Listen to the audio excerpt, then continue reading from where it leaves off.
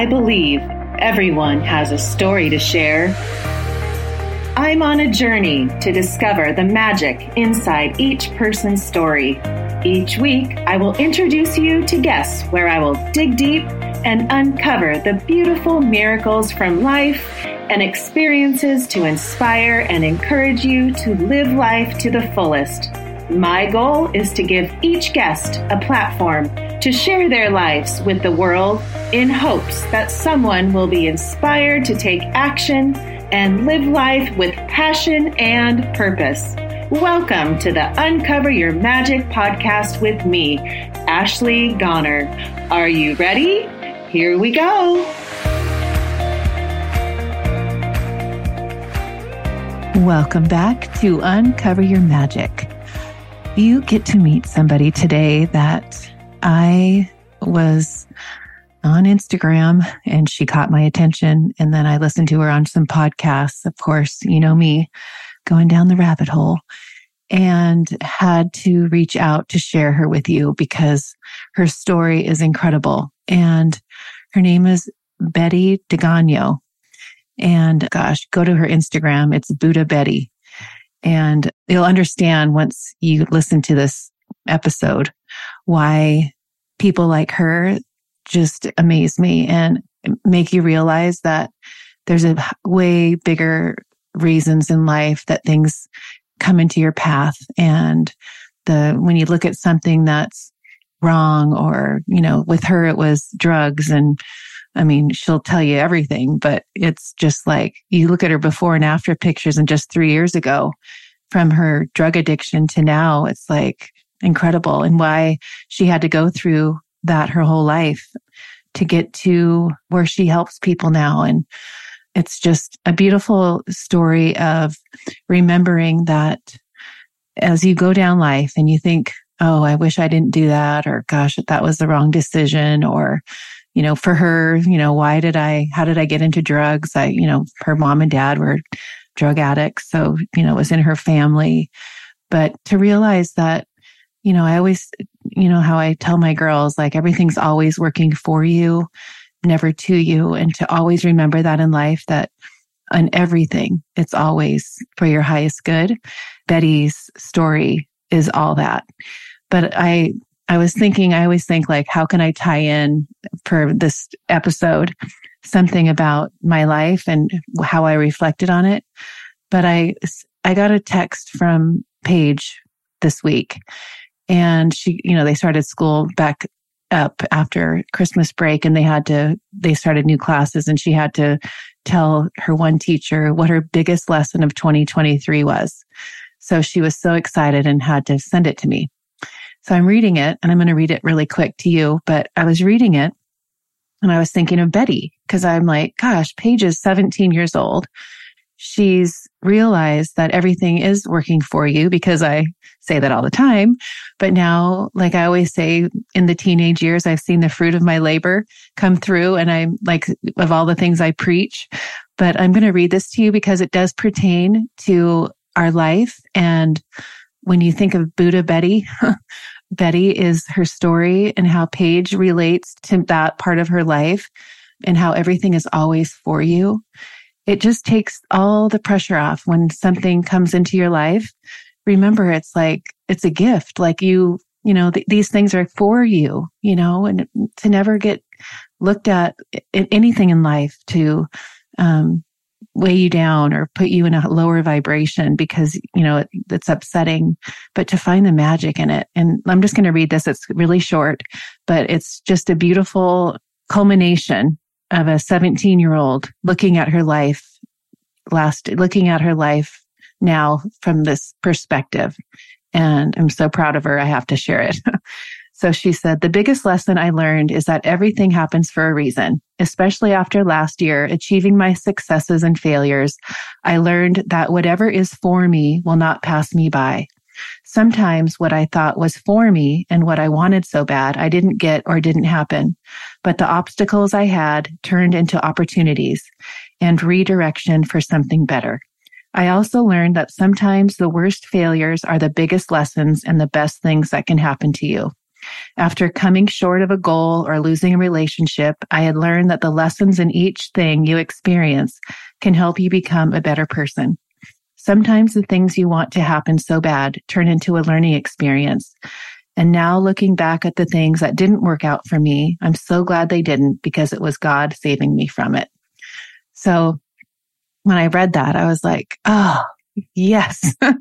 To learn that at 17 and to realize that, can you imagine what her life is going to look like? Like, yeah, there's going to be things that happen, but to have that perspective. And I just wish that for everyone and every parent that's out there, like start instilling those mindsets to your kids, like that mindset of, gosh, I wonder why that happened. Like there's going to be something magical from it.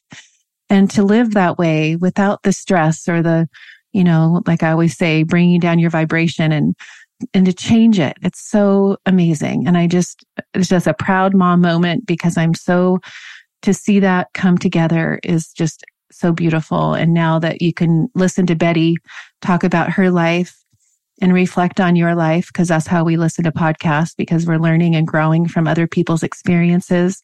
And I've learned so much from her. And I just adore her. She is the cutest personality, and you'll get what I mean. But anyway, I'm excited for you to meet her. I just had my retreat. Oh my gosh, I can't even explain the magic that unfolded in that. Man, am I grateful that, setting that intention that one day, saying on January 21st, I'm going to do a retreat. And then it all came together within days. And thanks to Kate, and who brought the place together. She had it flash in her shower after she listened to the podcast. I know where you're going to have it. And then everybody that came to, my Lisa with the breath work, Annie with the sound bath, and Megan, and then Kate Ekman and Lawn Art, who have been on the podcast, came and spoke. It was a beautiful day, beautiful location at ZLAC, right here in Mission Bay. The people that came from Arizona, LA, my dearest friend Jordan from Atlanta flew here to come to it, and old friends that I hadn't seen came, and new friends from the ZLAC group came. Oh my gosh. And it was sold out. We had a waiting list. So it's just the beginning. And I get so excited because I'm creating a tribe, and the tribe came from this podcast. And it's amazing to think that, like not knowing in 2020, and now it's 24 years later, that a podcast could create this amazing experience, this amazing learning. I've grown and expanded so much from this, and I am so grateful. And there's so many more retreats.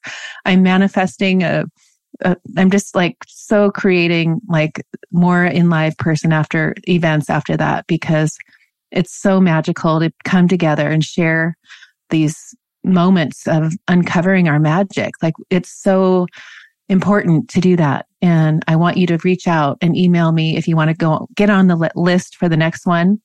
I'm manifesting one. I'm thinking March or April. So send me your email and I will put you on the list. And another amazing thing that's happening to me right now is I just hit 1 million downloads, and it'll be April will be my 4-year mark.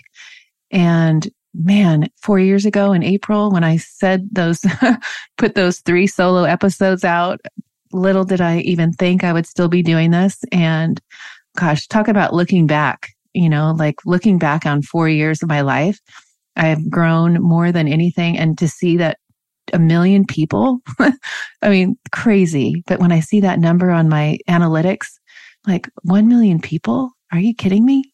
They really listen to my podcast. So anything is possible, people. And anyway, I'm just so grateful. Thank you, thank you, thank you. And for everybody subscribing and reviewing. The reviews are amazing. And I'm so grateful for that, and for always sharing it with your friends and emailing me and going on my website and checking out my classes and signing your kids up for Raising Confidence. That is amazing. And how that came from this podcast. So there's so many beautiful things that have come from this, and I'm just overwhelmed with such gratitude. And now with these retreats happening, and I just see a future of connection. And that's my word for the year is connection. So connect with me. You know how I love that. And then our Monday calls, the first Monday, of every month is our 5:00 Pacific call. So if you want to get on that, which we have, actually Kate Rossi is going to be the speaker at our next one in February. So you're going to want to hear her story and her gifts that have come through with all her work that she's done. It'll be a very amazing Monday night call. So all are welcome. And I will send you the Zoom link. Just email me or connect with me on Instagram or Facebook, and I will send you the Zoom link. So without further ado, oh, you're going to love Betty. The Tuesday that this goes out, I will be like coming out of my bed, so excited to hear what you guys are going to think about Betty. So make sure you send me your messages about Betty, because you are going to adore her like I do. So without further ado, let's bring my little Betty, my new Betty friend, Betty Guadagno, on the show. Welcome, Betty. As I said before I hit record with you, I have really, really, really, really enjoyed learning about you. And I had to share you with my world because I just, there's people, and I know you talk about this too, but there's people in our lives, especially now in this world that we live in. I really feel like your soul family connect, having this podcast, it's really been awakening for me to see who I connect with. And then when I feel that with you is my point. I feel this connection. I know you don't know me, but I know you, and I feel like I have a connection with you. I'm wondering, why did Betty come in my life? I mean, I'm going to let you share it. I know you've talked about it so much, but I have to let you share it, because when this happened, March 23rd of 2019. Oh my gosh, that's not that long ago. And to think where you were before that, that's where you go, what? And I see you now talk and what you're doing, and you're now in your purpose and you're on this path. It's incredible. So let's hear about Betty, because I want to share you with everybody. Thank you for doing a little bit of research that you knew the date of my awakening. That just made me feel so special. Thank you so much for that. But yeah, I had this really transformative spiritual experience on March 23rd of 2019, which is the beginning of the season of Aries, which is the symbol of rebirth. And it's right where, the spring equinox is. And I think that there's symbolism there, because for me, it was truly a rebirth. And my life before my awakening I was completely impoverished. I was homeless. I was a drug addict. I was a prostitute. I've experienced every kind of trauma a person can. And I've also been the traumatizer to other people in almost every capacity that you could imagine as well. And there's a saying, hurt people, and healed people, heal people. Well, I guess in this lifetime, I wanted to experience both of those things. But for the first part of my life, I definitely did do a lot of harm to other people. When I had my spiritual experience, I experienced all of that in a life review, that I got to feel what I had done to others and what others had done to me. And I had experienced a lot of really dense energy in my life. And one of the main parts of my life review was experiencing the death of my parents. And in 2007, my parents committed suicide together. They were dealing with their own addiction and poverty and trauma and everything that goes along with living a life like that. And my parents' suicide, I experienced that not only from my point of view, but also from their point of view. I felt their anguish and just, the intense feeling of despair. Those are the best human words that I can find, but it actually felt like hell. And so I thought that I had died, and then that I was trapped in hell. And then I started hearing these masculine voices. One of the voices was the voice of my father. And he was saying, "You are worthy of all the love in the universe. You are worthy of all the love in the universe." And I started to follow that voice, and I was guided into the light. And I'll share what that experience was like. My experience, everything looked a lot like a video game. So there's a lot of imagery like that in my experience. And that could be because of the generation that I'm born in, or because of the fact that we're living in a simulation, whichever right. You prefer. That's my belief system. How old are you? In your 40s? I just turned 40. 40, yeah. Okay. Yeah. So I don't know a lot about video games, but I grew up playing Sonic the Hedgehog on Sega Genesis. And I feel like my life, now that I can look at it through that lens, is I'm Sonic. I'm on this adventure in this game.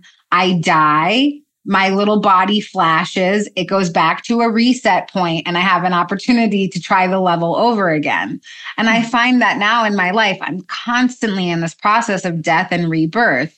I'm constantly being birthed into a more authentic version of myself, a more healed version of myself. And as time goes on, it just gets stronger and stronger and stronger. It's like I'm gathering more and more lives. So it doesn't matter if I fail and I have to try again, because I have like a big stamina stat next to my little computer avatar. So the first part of my spiritual experience was that I landed on the deck of a spaceship.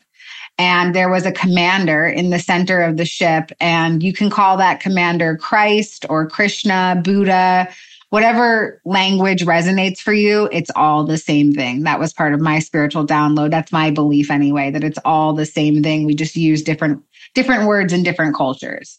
So Christ consciousness is like standing in the center of this spaceship, and there's thousands of other souls around me, and I perceive them in their light bodies. So you're seeing it. What are you seeing? You're just seeing it looks like, have you ever been on the Gravitron ride at carnivals? Have you ever seen that ride? I saw that part when you had that on a... Yes. Yeah. So that's what it felt like. And it felt like I came out of the side of one of those walls where like you throw yourself upside down. And I came out of the side of that wall. And so in the center where the game operator would be in the Gravitron ride, maybe there's some symbolism there. Mm-hmm. But yeah, it was like this bright beaming light. So no form, didn't like look like Jesus or anything. It just was this really bright white light. And everybody around is like glowing and super excited. And our commander is gearing us up for our jump to Earth.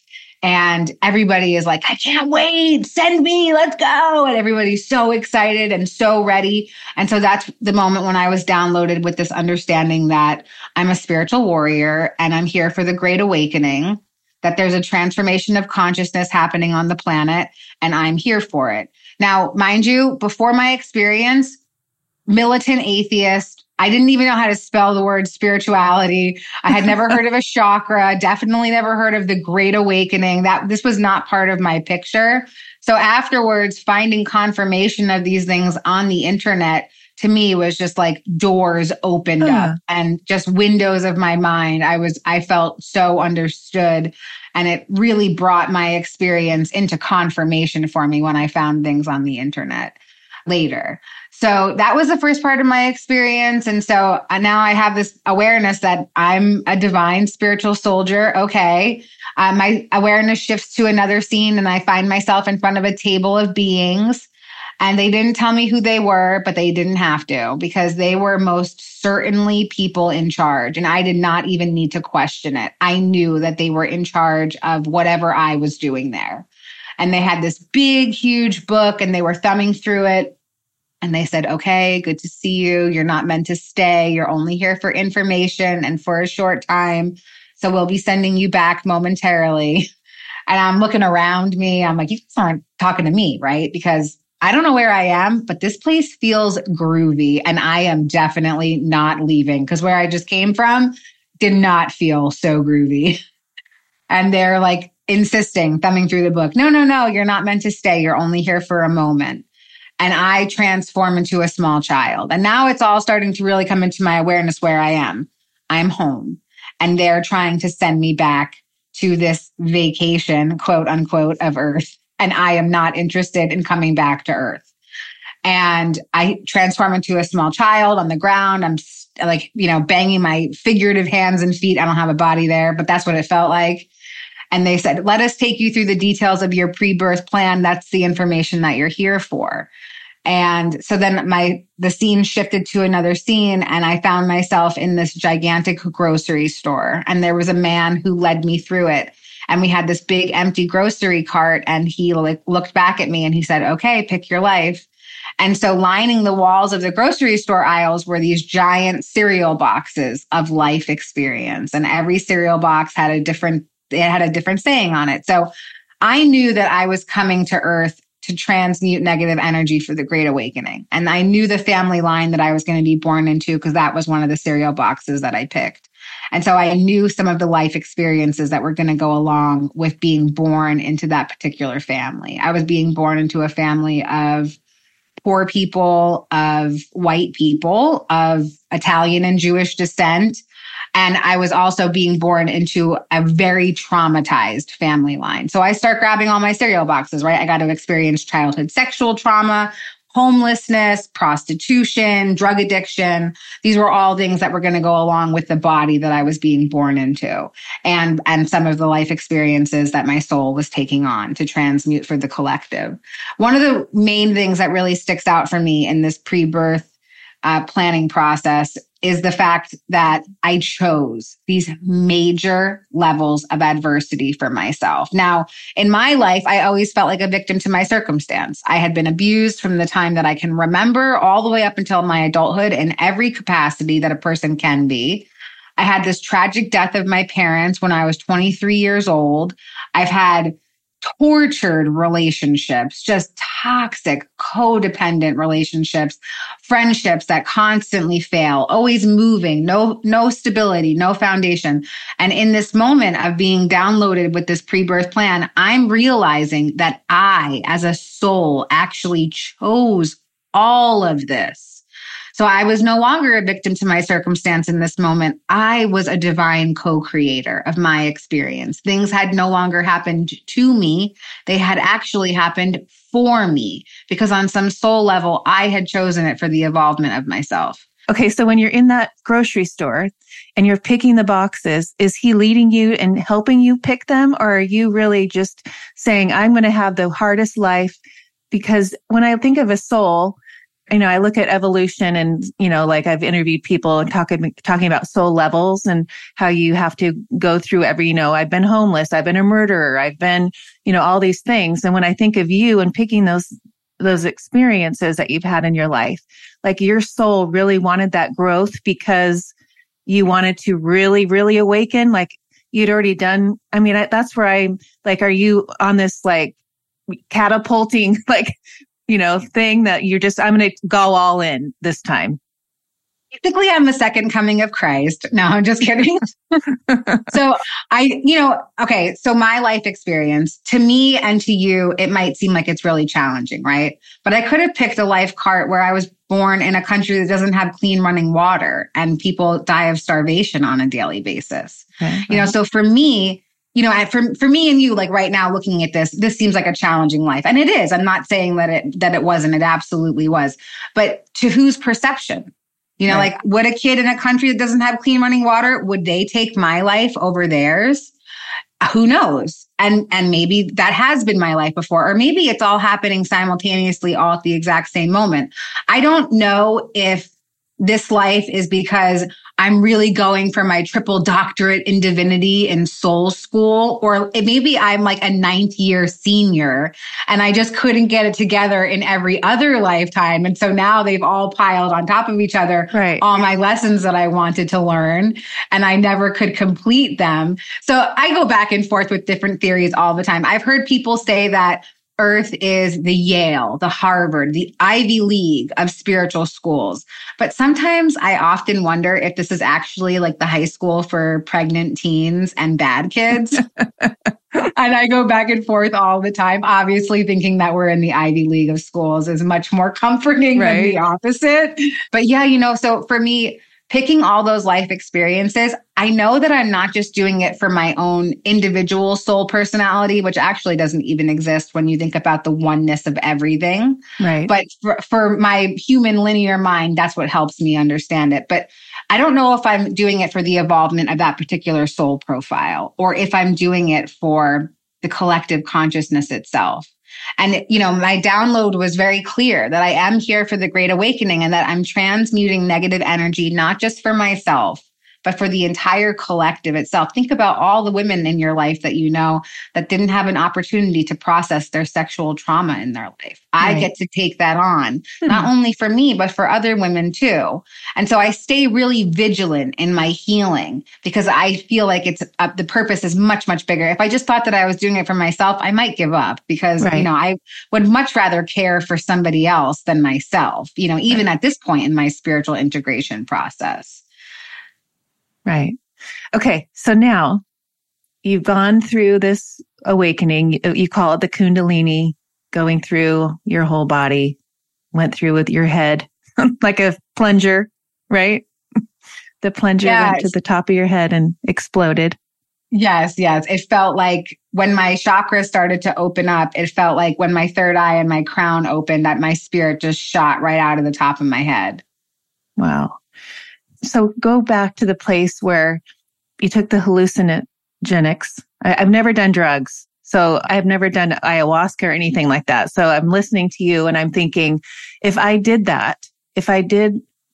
decide to do that one day in my life, you hear people, that's that opens up what you did, like seeing the buildings when you're in New York, walking away from the laundromat. Because for me, like not having done drugs or having that experience of that kind of out of body type of feeling, when I hear that and I'm going through what you went through, to me, I'm thinking, gosh, if I did drugs, like, would I have that experience? Why did you have that? That was part of one of your cereal boxes. So, by the way, I'm so impressed that you've actually listened to like other interviews that I've done. I feel so special right now. I can't even put it into words. Okay. I feel like so famous. You are to me.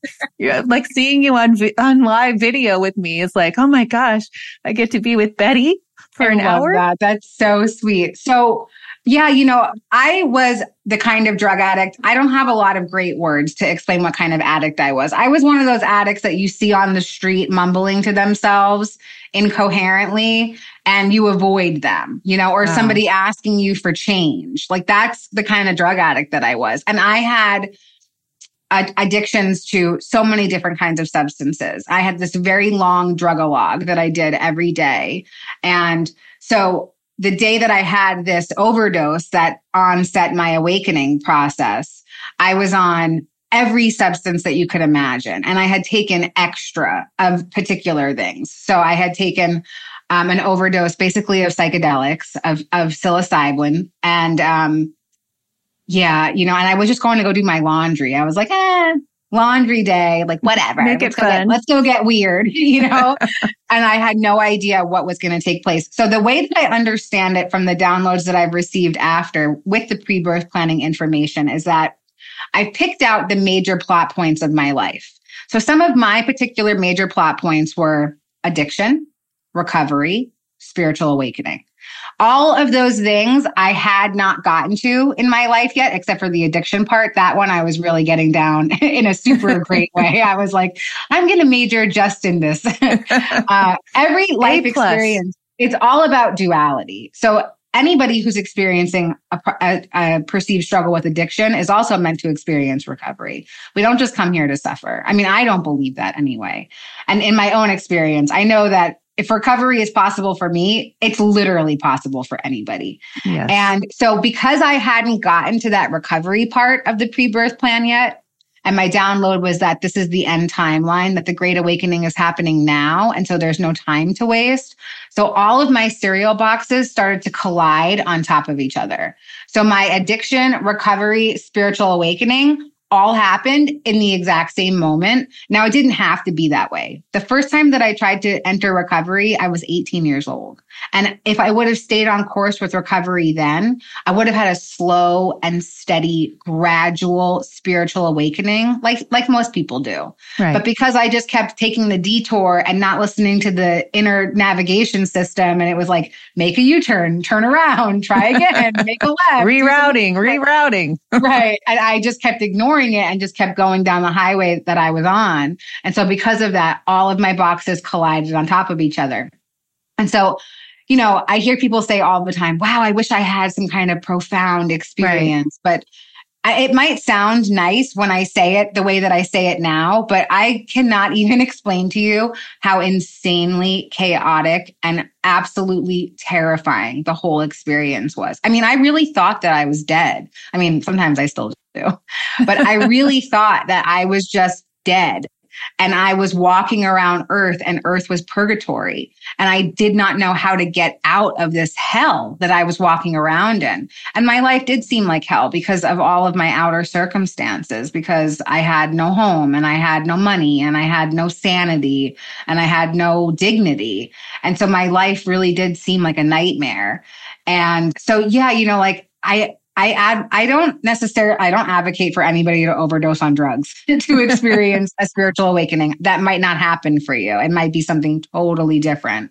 Obviously plant medicine is something that's very prevalent in our collective right now. Everybody is talking about it and people are having profound spiritual experiences from it. These things are meant to be tools and they're not meant to be tools on everyone's path. My awakening did not happen out of some sacred plant medicine ceremony. My awakening happened out of the gift of desperation, God, God. Like that was my God in that moment, was being so desperate. And the fact that it had to end. And whether it ended from, me actually dying and having to be reborn and do it all over again, so tiring, or like that I could just kind of come into this awareness.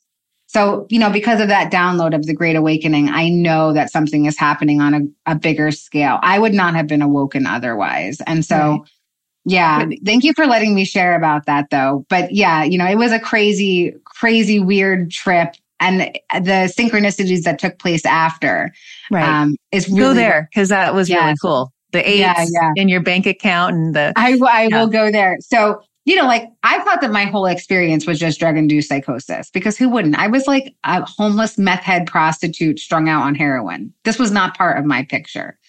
So I just went about my life the way that I was living it. And I just kept trying to use and steal and manipulate and get money to get more drugs and keep doing the same merry-go-round that I had been doing my whole life.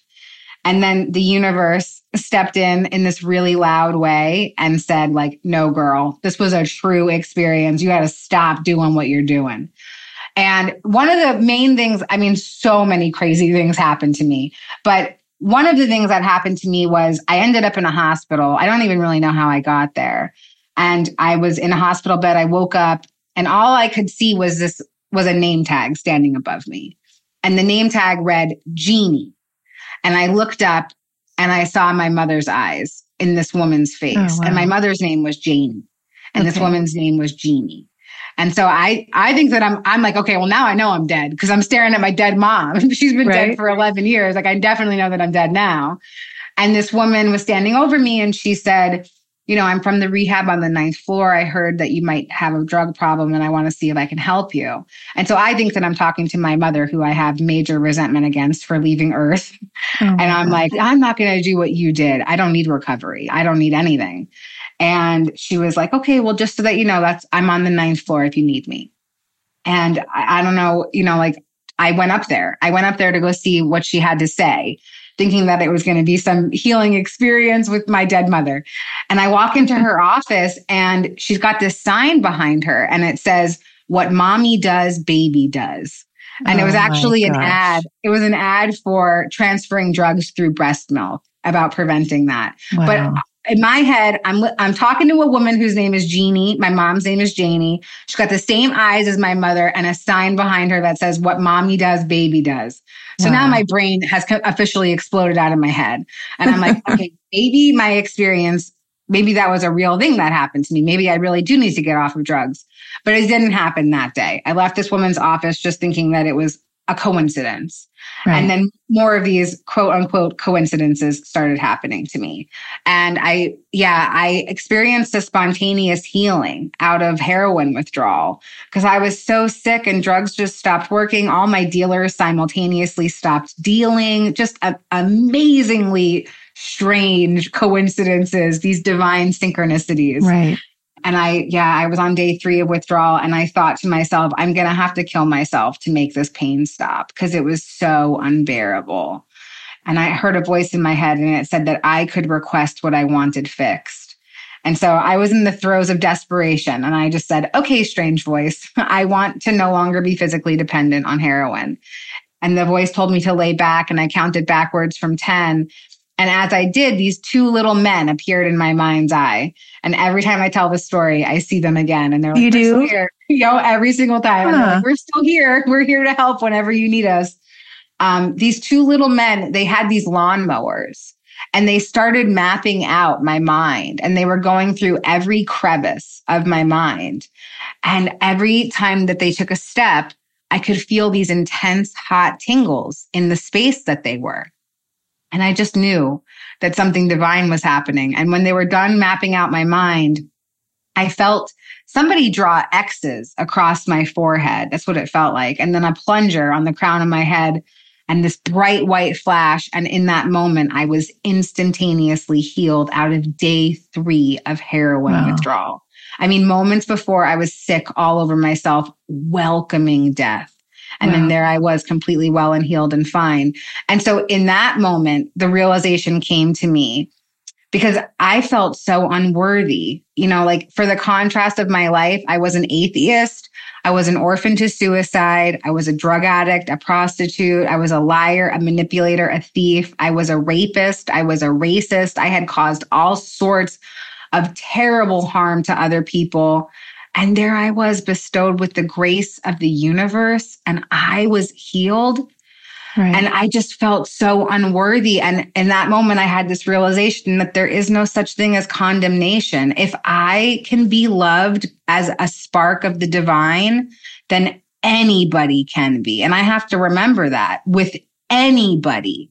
And that doesn't give me a right to go out and continue to do harm. I've experienced a miracle. I know that if I can experience a miracle, anybody can. And so today I choose to live my life aligned with spiritual principles, because it feels better. It feels good to live my life being of service to other people, being of service to the universe, and creating conscious space and holding space and listening and smiling at strangers on the street, or whatever I'm called to do in the moment, to feel like I'm fulfilling some sort of purpose. Doesn't need to be something rigid, just whatever it is, moment to moment. So that experience solidified, okay, this is not a drug-induced hallucination. Something crazy is actually happening. Something miraculous, something amazing is happening.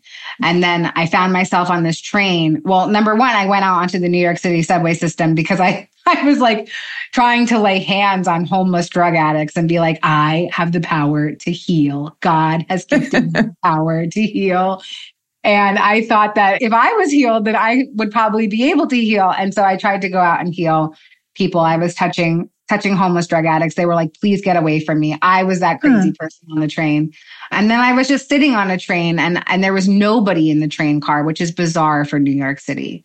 And then the doors opened and this man appeared. He came in and he sat directly across from me. A whole empty train car. He sat directly across from me. And he had a 12-step fellowship necklace on for Narcotics Anonymous. And I knew that it was a sign, and that I had to enter recovery, and that this was my path.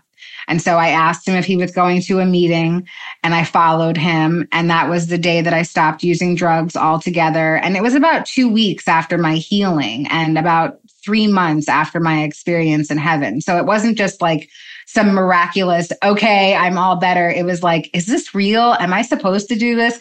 How am I ever going to learn how to live a new life? I mean, I can't even explain to you who I was before this whole awakening process. It's not the person that's sitting here today. No, I mean, I saw the before pictures, Betty. Oh my gosh. And I was listening to something where did you used to do Instagram lives, like from your shower to like get... So embarrassing. Yes. So before my awakening, I had an Instagram where I would just get naked and eat psychedelics. And I thought that nobody would ever listen to me unless I was naked, that nobody would ever want to hear anything I had to say. And I had to like sexualize myself to get people to listen to me. And yeah, so very embarrassingly, this is what I would do, because my awareness was starting to crack open from the psychedelics, but not in any kind of spiritual way. Just like I started to have bigger thoughts than just, I use drugs and I prostitute myself. And I started thinking like, what is Earth? How are we all on Earth? And things like that. And then once I had the awakening and I started to educate myself, and my education came through just reading, insatiably reading every and anything that I could get my hands on. And, but yeah, I used to have an Instagram where I was a debaucherous, hedonist mess. And then that shift into this version of me is so humbling, and like it's such a great cosmic joke. I feel my spirit guides and my angels are constantly giggling at my shift. Oh my gosh. But now you can channel like Archangel Michael, like you're talking about your gifts. Yeah. So I had a lot of gifts blasted open right after the experience. And, I went from 0 awareness to 1 million awareness in basically the span of a couple of weeks. And so my gifts, they scared me so tremendously. And I thought that I was losing my mind because there was no readily available information for me. One of the first things that I did after I met that man on the train was I went into a long-term drug rehabilitation center, and I spent 1.5 years there. And so I didn't have access to the internet or a cell phone for 1.5 years. So it wasn't like I could just Google things or look things up on YouTube and find answers. So I just started reading books and trying to find answers that way. But one of my first gifts was that I could open up books to random pages and there would be a light box around what I was supposed to read. So I went to Walgreens and I stole a Bible because I really felt like I needed one, but I didn't have any money. And I figured God would forgive me for stealing a Bible.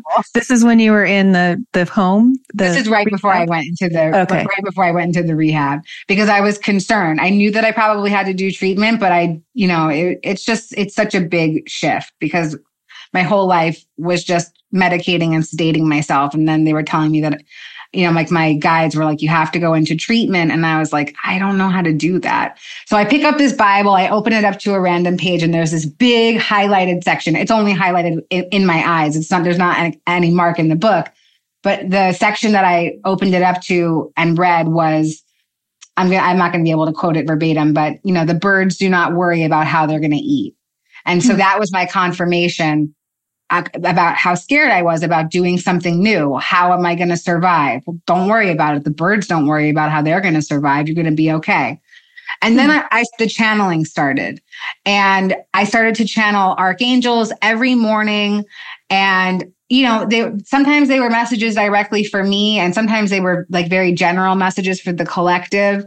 And again, I was trapped in a rehab with 25 other women who were all also healing from their addiction in the middle of Bed-Stuy, Brooklyn. And there wasn't really like a great space for me to be like, guys, Archangel Michael loves us all and wants us to know this is all for a reason. So I kind of started to dial that stuff down. And it really started to dial down a lot for me when I found A Course in Miracles. And A Course in Miracles is a metaphysical text channeled by Jesus, and it's a reprogramming, and there's a workbook inside of it. So I was able to take all of my gifts and all of this overabundance of energy that I had, this spiritual energy that I was so lit up with, and I really focused it into learning that Course in Miracles material. And it gave me a great sense of grounding and integration because I was floating in outer space. I was all over the place, super flighty.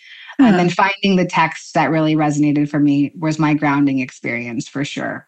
When you were in that rehab place for all those months and just reading, how are you finding these books? Because I'm thinking you were even reading Gabby Bernstein's The Universe Has Your Back, they're so, from that to the Course in Miracles. But how are you collecting and reading these? Yeah. So just divine intervention. The stories are so beautiful and synchronistic. One day, one of the girls went out to the dentist in Harlem, and she brought back a bunch of these Rosicrucian magazines. And Rosicrucians it's basically like a secret society of mystics, modern day mystics. It's not really a secret society. They're well known, but it was basically like the Freemasons, but this was a more mystical version of that. And she brought home all these magazines, and it was all about alchemy and law of attraction and manifesting your reality. And she just put them on my bunk bed, and she said, I don't know, I felt like maybe you would like these. And so that was one synchronicity. And then they would take us to the library once a week. And there was this tiny little section on religion and spirituality. And I would just walk up to it and I would just see what would grab my eye. And I just knew that whatever was grabbing my eye was part of that gift of bibliomancy, like being able to open up a book to a random page. It was going to be the same thing with grabbing a book. And I had lots and lots of free time. So I could read lots and lots of books. But that's where I found a book called A Course in Miracles Made Easy by Alan Cohen. Oh, yes, I have that. Yeah, and I devoured it. In one day, I didn't sleep until I finished the book. And then I started reading a bunch of books about the Course because I didn't know who had written the Course. There was a girl in the rehab and she was really into Gabby Bernstein. So she let me borrow those books. And Gabby Bernstein talked about the Course all the time. And so I thought she wrote it because I didn't know anything about it. And so I kept going to the library and like, I'm looking for this book, A Course in Miracles by Gabrielle Bernstein. And she's like, that book doesn't exist. And I'm like, you're wrong. I know that it exists. Oh, funny. But I thought maybe the universe didn't want me to have it yet.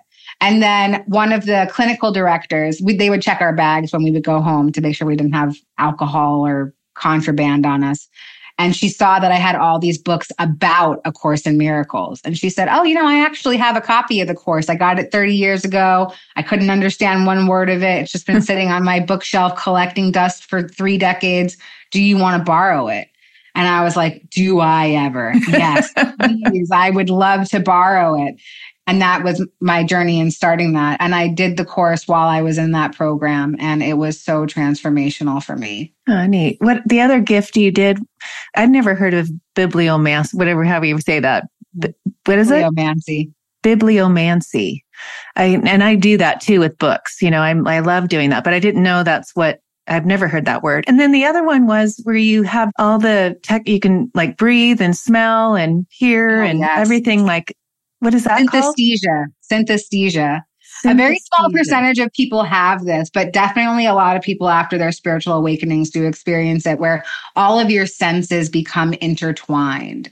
So I could feel what I was tasting, or I could smell what I was hearing, and all of my senses were intertwined. And it was like everything was assigned, like every number had a color assigned to it or a texture assigned to it. And it was like everything became very intertwined within my senses. And that also dialed down. My gifts now aren't nearly as pronounced as they were when I first had my awakening. Now my spiritual gifts are things like fostering spiritual community together, like finding people that belong in specific spaces and ushering them to each other, or holding conscious space like you're doing right now, creating that space for people to stand really proud and loud in their spiritual experiences and not be scared to talk about these things because they sound crazy to a person who isn't open-minded to this part of the universe. I know that 10 years ago, if I heard myself talking now, I would be like, you are such a loser, because I just wouldn't understand. And so I would automatically have written it off. Right. So I love giving space, especially when somebody's never shared about their experience before. I think that it's so important to foster that feeling of safety and security and understanding for people who are just coming out of the quote unquote spiritual closet. Right. And you have been married twice. And now 3 times. 3 times. I was wrong. Missed one. But to have a relationship, one passed away, right? I had a boyfriend that passed away. A He boyfriend. wasn't a husband. Yeah. And all of my relationships were while I was in active addiction. Yeah, I did have a boyfriend that passed away right before my awakening. And then, so when you're in these relationships, I'm picturing you were 23 and your sister was 18 when your mom and dad committed suicide. So you'd had high school, and I haven't really heard that part of how did you graduate? No, I dropped out of high school. You did? Yeah. Okay. Oh, wow. Yeah. So you're like thinking of, because my daughter's 17, going to graduate this year, and I'm like, she wasn't on drugs. She's not on drugs. But, when you think of you and your mom and dad, that family dynamic and how they raised you on drugs, that's fascinating to me because they didn't even care if you dropped out, that they weren't even like oblivious. They were just kind of like floating. I think that everybody is just operating out of their own level of consciousness. So I don't think that my parents are innately bad because they didn't take an active interest in my evolution as a person, because nobody did that for them. So they didn't even know that they were supposed to do that. You know, the most advice that my mom gave me was like, you have to marry somebody who's going to take care of you. It wasn't even like you could take care of yourself. That was never even a thought that was planted in my head. It was just like, you just got to find somebody that you can convince to marry you so that you're taken care of forever. Wow.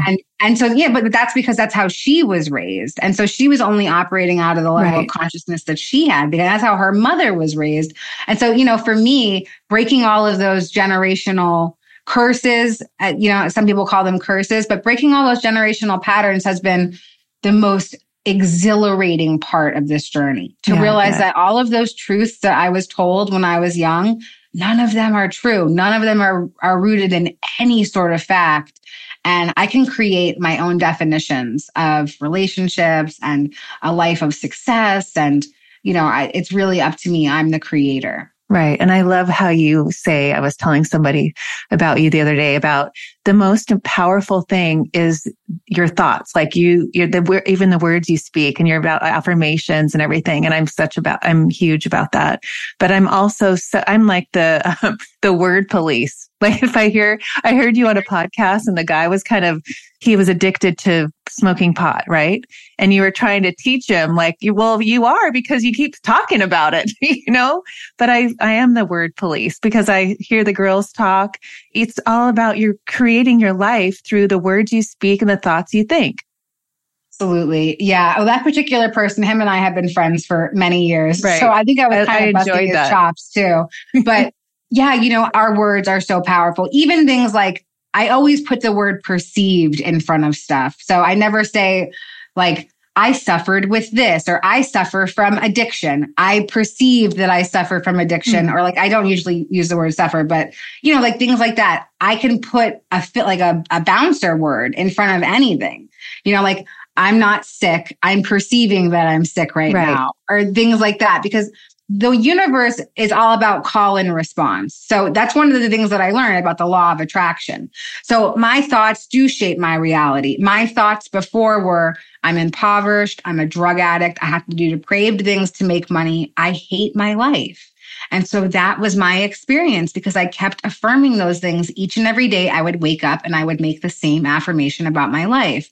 And so today I've changed my thoughts around, along with doing the healing that goes in between that. It's not, you can't just start affirming good things and like expect for them to come. If you have underlying wounds, your wounds are always going to get kicked up and triggered to create that same experience until you heal it. But now, through all of the healing work that I've done, my thoughts are different. I love my life, and I'm an abundant individual. I'm surrounded by spiritual community. I make money doing things that I love. And so that's my reality today.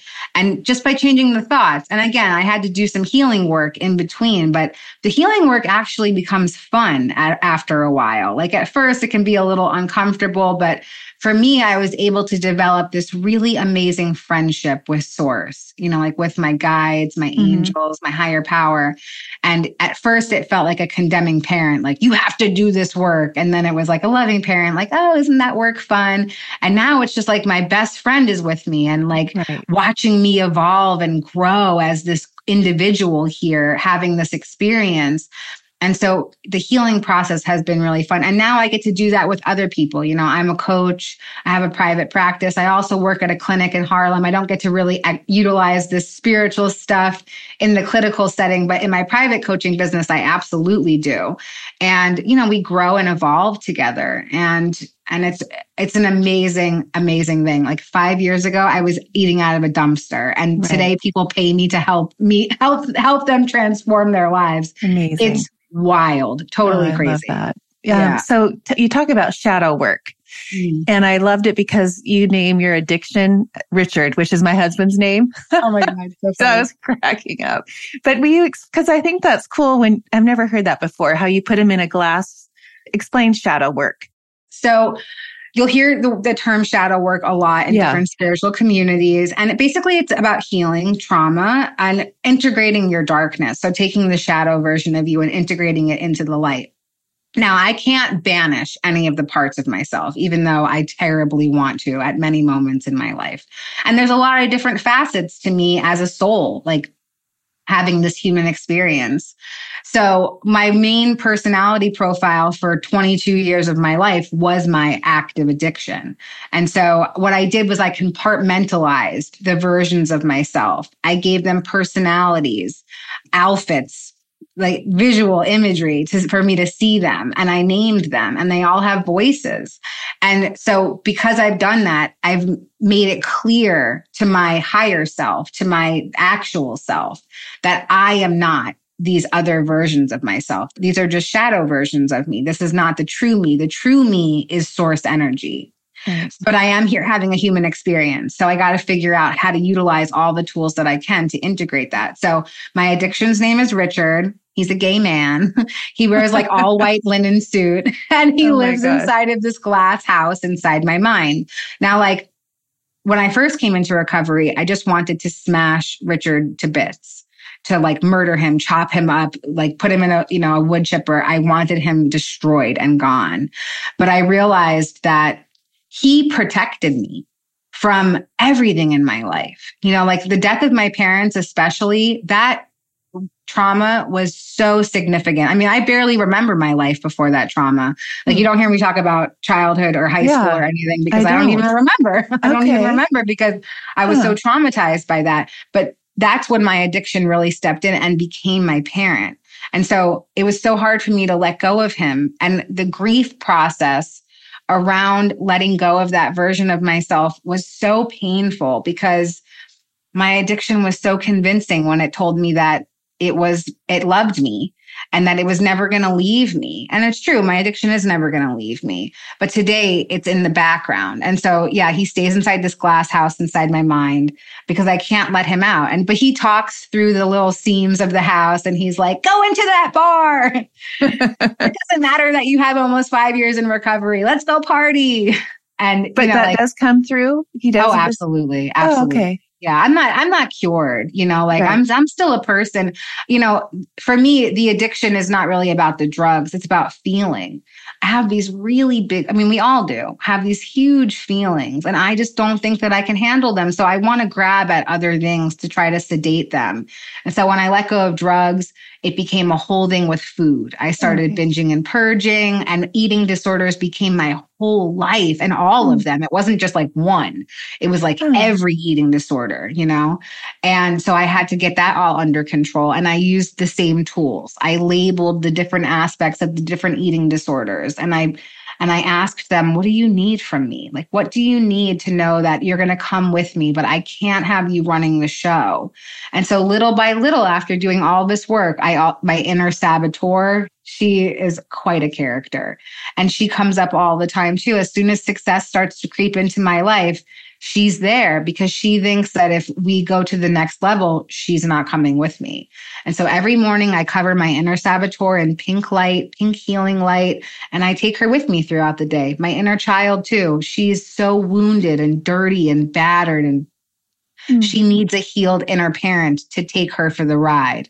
And so I carry her on my hip all the time, and all of this inner work, it really glues me back together throughout my life. And I think most people's lives, there's so many experiences that happen to us and they fracture us into these little tiny shards of glass.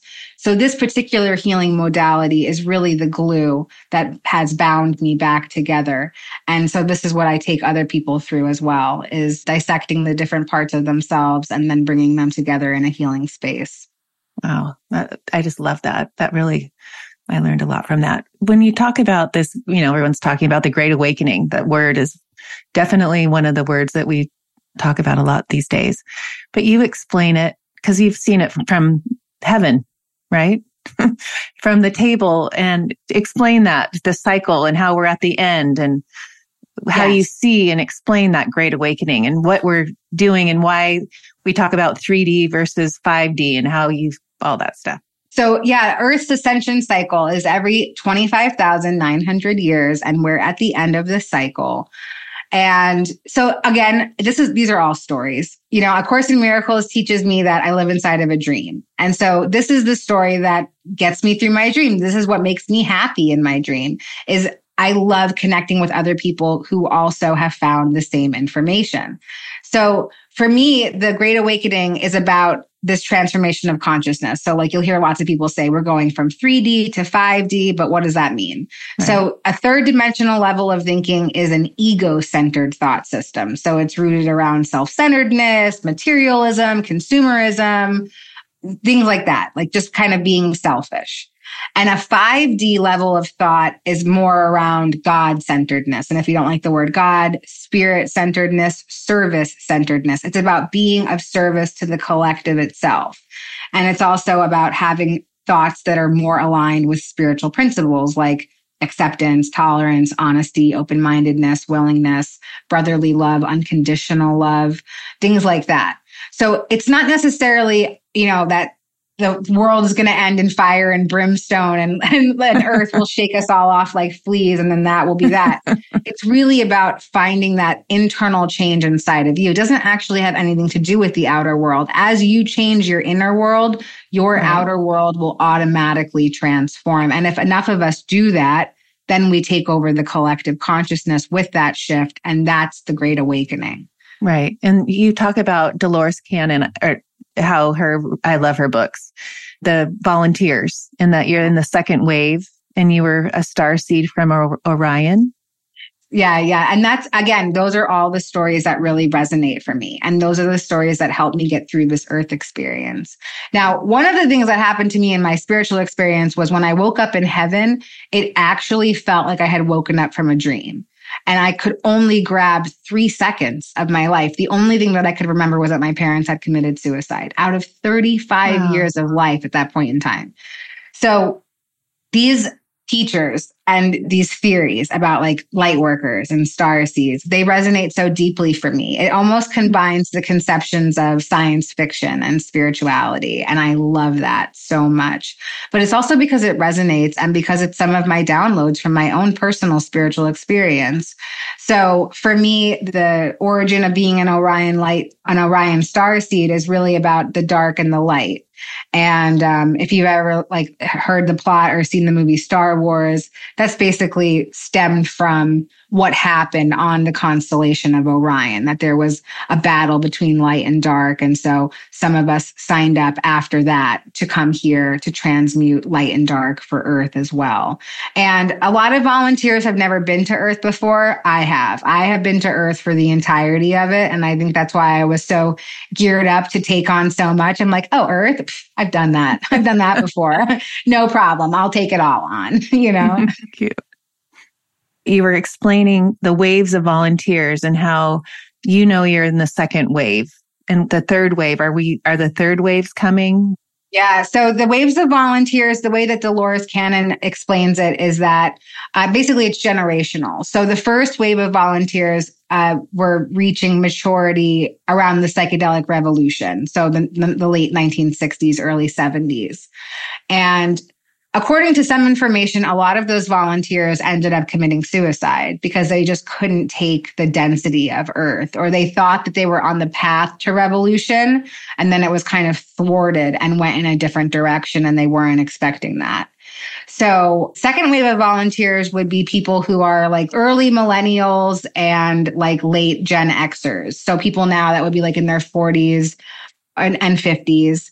And those people that have really come to do that conscious trauma healing.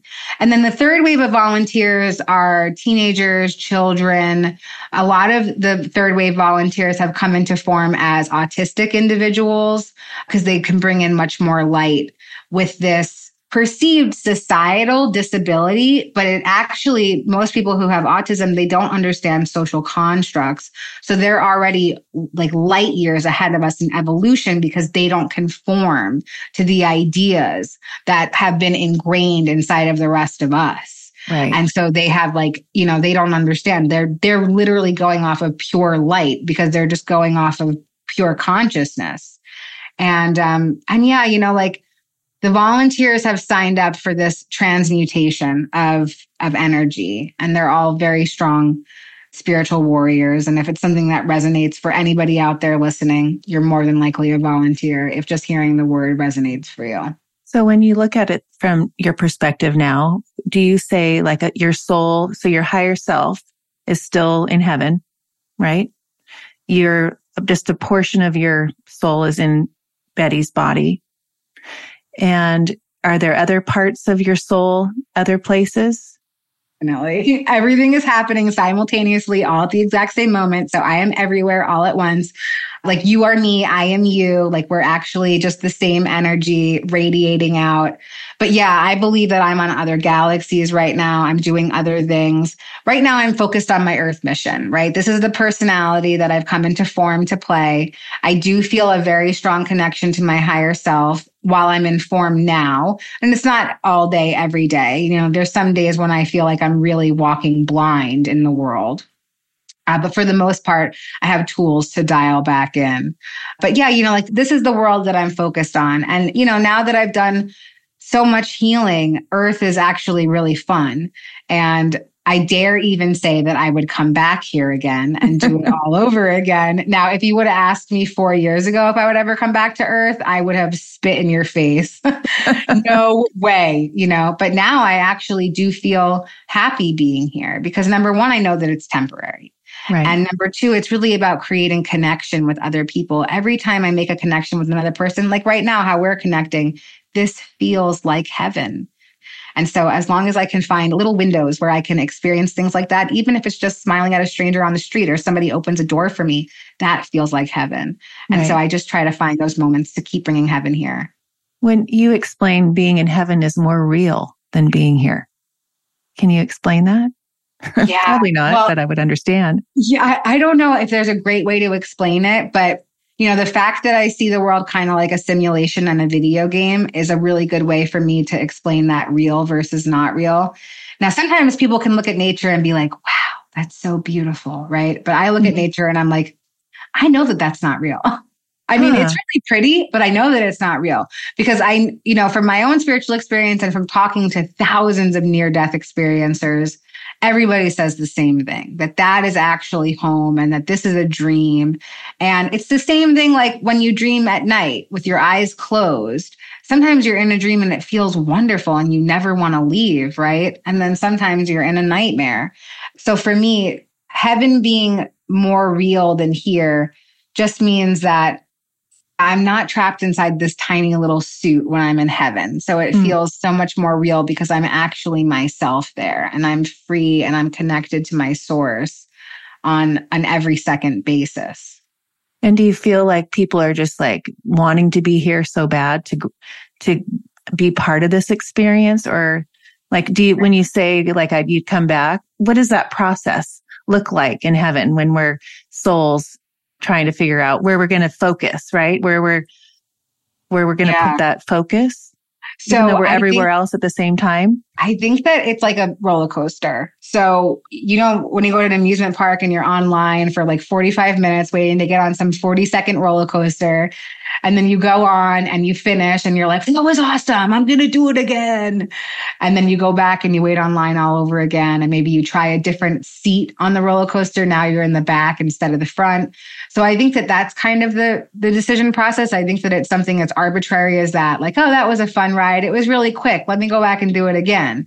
And the thing about signing up for different lessons as well, like, okay, well, I experienced life as a white woman this time, and now I want to go back and experience life as a Chinese man, or, you know, like there's so many different options of experiences to choose. So I know that for the evolvement of our souls is something that sounds really nice, but when you think about things on like an even higher perspective, our souls are already all the way evolved. We are source. We are the infinite. Right. But again, like that linear thought process, like, so if I want to think of my soul getting to the graduate level of soul school, I'm going to keep coming back and learning different lessons so that my soul can be completely encompassed in all experience. And I heard somebody describe it like childbirth, right? Like you're a mom, so you know, right? Your pregnancy, you're super uncomfortable. It's painful. It's no fun, right? And then you have to go through childbirth. Like that's got to be the worst. Oh my God. Then you have this amazing end result, right? The unconditional love of this little baby being. And then you do it all over again. You forget all about the pain and the discomfort and how terrible it all is.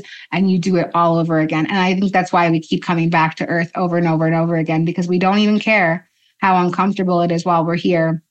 We know that the end result is that reconnection to source and that remembrance. And so we'll just do it over and over and over again as many times as source will let us. Huh.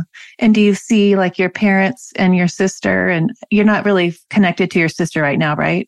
Yeah, my active addiction definitely damaged a lot of relationships in my life. My sister slowly, casually opens the door to me every once in a while.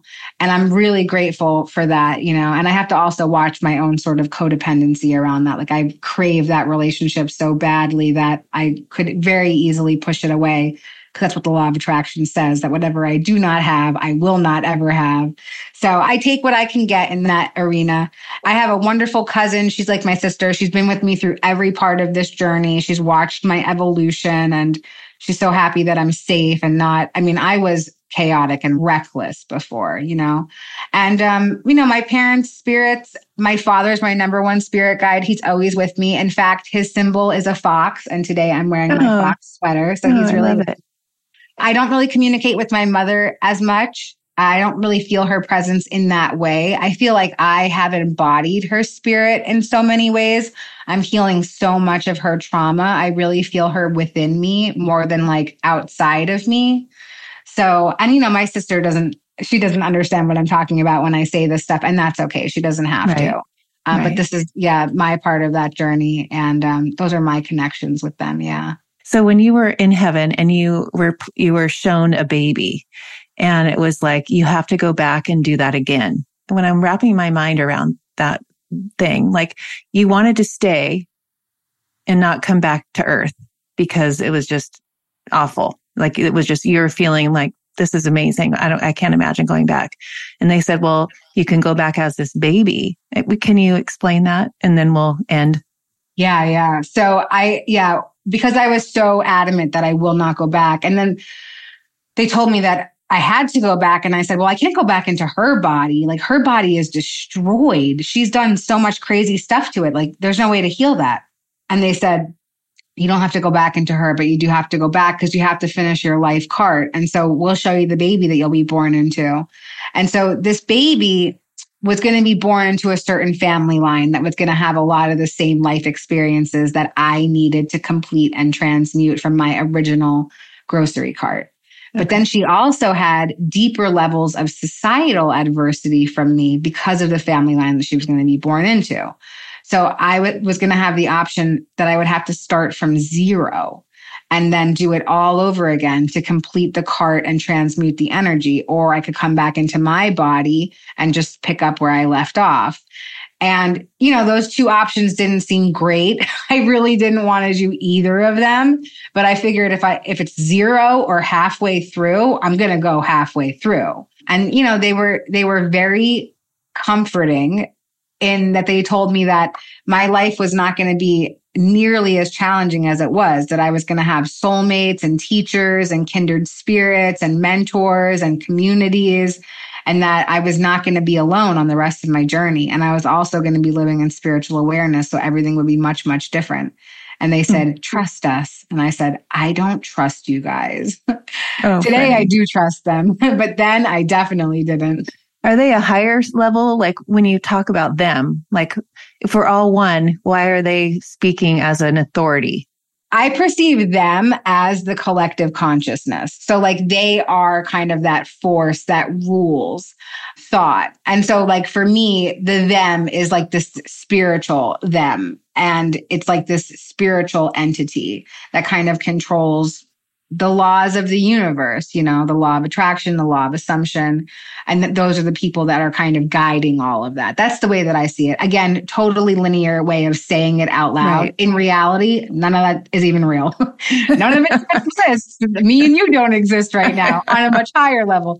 But, this is what makes it fun. Like having this experience and being able to conceptualize it and put it into words and talk about it and debate about it and conceptualize and find what resonates in our hearts and keep going from there. Yeah. Oh, Betty, see, there's so many more things I could ask you. Oh, I just loved it so much. And I went over and I'm so appreciative and grateful for your time. Tell everybody where they can find you. And you have a podcast on the near-death experience website, right? Because I was listening to some. So I'm on all social media. My handle is Buddha Betty. It's a play on words on Facebook, Instagram, Twitter, TikTok, YouTube. And I also host a podcast for the International Association for Near-Death Studies. The acronym is IANS. And that's also on YouTube. And the podcast is called Explore the Extraordinary. And we talk about all mystical and spiritual experiences there. And yeah, I'm so grateful for this space. Thank you so much for creating Conscious Space. It's so incredibly important. And I appreciate you showing up for your assignment. Thank you. Oh, you're so cute. And you're writing a book, right? I am. Yes, I'm writing a book. And what, on your life story or what? Yeah, I'm still kind of ironing that out. I feel like I want to conceptualize not only aspects of my life. Well, number one, like a memoir would never sell from somebody that nobody knew. So like, should it be a fiction book? Should it be a real book? I kind of want to make a workbook about ways to help people heal themselves and guide them through some of the tools that I used to heal myself and some of the downloads that I received. So I got a lot of conceptions inside this little monkey mind of mine, and I'm trying to get them all out onto paper. Oh, I love it. Can't wait. Oh, so fun. Thank you so much, Betty. It was so fun to meet you finally in person or on Zoom. Much. It was in person until I come to New York or you come to San Diego. Thank you so much for this space. Thank you.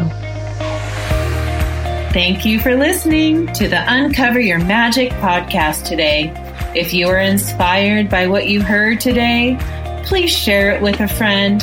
And if you haven't already, please subscribe, rate, and review this show on your favorite podcast player. If you would like to connect with me with any questions, comments, or feedback, please contact me at the Uncover Your Magic website. Thank you so much for listening, and don't forget, always look for the magic.